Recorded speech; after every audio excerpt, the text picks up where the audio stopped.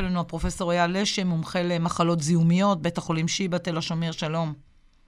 שלום רב. מופתע מההתפרצות הזאת, אחרי שסברנו שאם רובנו מחוסנים, אז נשכחה קצת הקורונה כאן, והנה היא חוזרת? לא, אנחנו אנשי בריאות הציבור והזיהומולוגים לא מופתעים. אנחנו יכולים לקרוא מה קורה במדינות אחרות, לדוגמה בבריטניה, שם כבר מספר שבועות מדווח על עלייה במקרים, בעיקר בילדים. האנגלים רואים שהמקרים שנכנסים לאנגליה, בעיקר נכנסו מקרים מהודו, והופיעו כהתפרצויות קטנות בקרב ילדים.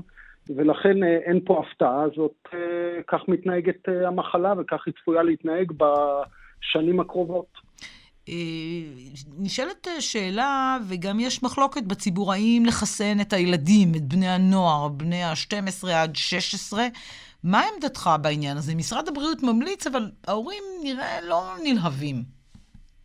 ראשית, גילוי נאות, הילדים הגדולים שלי, בני 14 ו-12, שניהם חוסנו ברגע שהחיסונים אושרו לילדים בגיל הזה, כיוון שאני מכל החומר שקראתי ומההתמחות שלי בנושא, סבור שהחיסונים הוכחו גם כבטוחים וגם כיעילים בילדים בקבוצת הגיל הזאת. ולכן אני חושב שכיוון שאנחנו יודעים שהמחלה הזאת איתנו ותישאר איתנו בחודשים הקרובים, אנחנו רוצים גם להגן על הילדים וגם להגן לדוגמה על ההורים שלנו, על הסבים והסבתות שבאים במגע עם הילדים האלה. אז יש בהחלט היגיון להמליץ על חיסון ילדים בקבוצת הגיל 12. מה אנחנו כבר יודעים בשלב הזה, הפרופסור לשם, על הוריאנט ההודי, ועד כמה הוא יכול לשנות את כללי המשחק כאן בישראל? הדבר החשוב ביותר שאנחנו יודעים שהחיסון פייזר בשתי מנות מונע ב-90% אשפוזים עקב הדבקה בווריאנט ההודי. כלומר, כללי המשחק כלל לא השתנו, יש לנו חיסון יעיל ביותר ובטוח, שמונע אשפוזים גם אם נדבקת. זאת אומרת שאני רק אחדד כי זה חשוב, המחוסנים, רוב רובם של המחוסנים, גם אם ידבקו בווריאנט ההודי, סביר להניח ב-90% שהם יחלו באורח קל במחלה. נכון מאוד, החיסון מפחית ב-90% את הסיכון למחלה קשה ואשפוז. ולכן למעשה מדינת ישראל, רוב רובו של הציבור המבוגר, או הציבור שהוא בסיכון למחלה קשה, 90% כבר מוגן מפני מחלה קשה, קיבל את החיסון. ולכן אנחנו עוברים לשלב שאותו פרופסור גמזו הגדיר כבר לפני חודשים רבים, כלרקוד עם הקורונה. אנחנו נלמד לחיות עם מחלה שהיא לעתים נכנסת לארץ או גורמת התפרצויות בקרב הילדים והלא מחוסנים, וכל אדם שחפץ להתגונן מפני המחלה יוודא שהוא קיבל את החיסון, ואני מכוון בעיקר לקבוצת הגיל המבוגרת ולכל מי שיכול לקבל את החיסון. בוא נדבר על המסכות. עכשיו אומרים נחזיר את המסכות, לא נחזיר את המסכות, נחזיר במקומות מסוימים, אולי בבתי הספר. בתי הספר כבר תכף מסתיימים, אז אני לא יודעת כמה זה רלוונטי.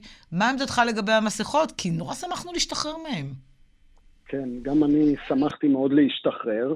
מה שחשוב להגיד זה שמסכה היא אמצעי יעיל במניעת העברת וירוסים נשימתיים, יעילה מאוד, והעלות שלה במרכאות, כלומר תופעות הלוואי, הסיכון, הוא נמוך מאוד, ולכן לדוגמה היפנים, הסינים, עמים במזרח הרחוק, שנים רבות שמים מסכות כל החורף, בלי קורונה ובלי כלום, פשוט הולכים עם מסכות. וייתכן שגם אנחנו נצטרך להתרגל לכך שבמקומות מסוימים או בחודשים מסוימים, כשיש עלייה בתחלואה, נשים מסכות ונלמד לחיות עם זה. כל עוד בתי הספר פתוחים, מקומות העבודה פתוחים, יש מיעוט של מקרים קשים, זה מחיר קטן לשלם אותו בעיניי. תכף נהיה בנתב"ג, כתבנו תכף ידווח מה קורה שם. אנחנו שומעים מה קורה שם בזמן האחרון. אנחנו שומעים שרוב המוטציות, רוב הווריאנטים האלה מגיעים דרך נתב"ג, אנחנו מייבאים אותם. מה צריך לשנות שם? גם שמענו את הבלגן עם הבדיקות. מה צריך לשנות אם בכלל בנתב"ג? אני סבור שיש מקום להקפיד על ההנחיות ואולי להגדיל את יכולת הבדיקה ואת דיוק הבדיקה בנתב"ג. ייתכן שאפשר לשקול להוסיף בדיקה נוספת מספר ימים לאחר החזרה, כיוון שלישראל יש יכולת לעשות עשרות אלפי בדיקות ביום. כן, למרות שהם יערו לסגור את המקומות האלה, אתה יודע, שהם באים להיבדק ולנסוע, המהירים האלה. מאוד מהר חיסלו אותם, ואמרו שבדיקות לחול יהיו בכסף, זאת אומרת, הרימו קשיים. אני לא חושב שבדיקה לנוסע לחול בכסף זה קושי. אני חושב שמדינת ישראל צריכה להחליט איפה לשים מאות מיליוני שקלים בלבדוק אנשים שרוצים לנסוע לחול. אבל המתחמים של ההיבדק וסע הנוחים, אלה שלא קשורים לחול, אלה נסגרו די מהר, עכשיו רוצים להחזיר אותם. זה שיקול תקציבי. בסוף הכל זה כסף, או בריאות.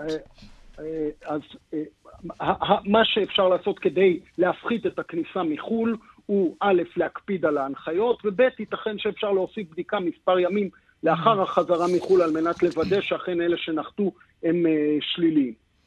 אז זו באמת נקודה חשובה. פרופסור אייל, שמומחה למחלות זיהומיות, בית החולים שיבא, תודה רבה שהצטרפת אלינו.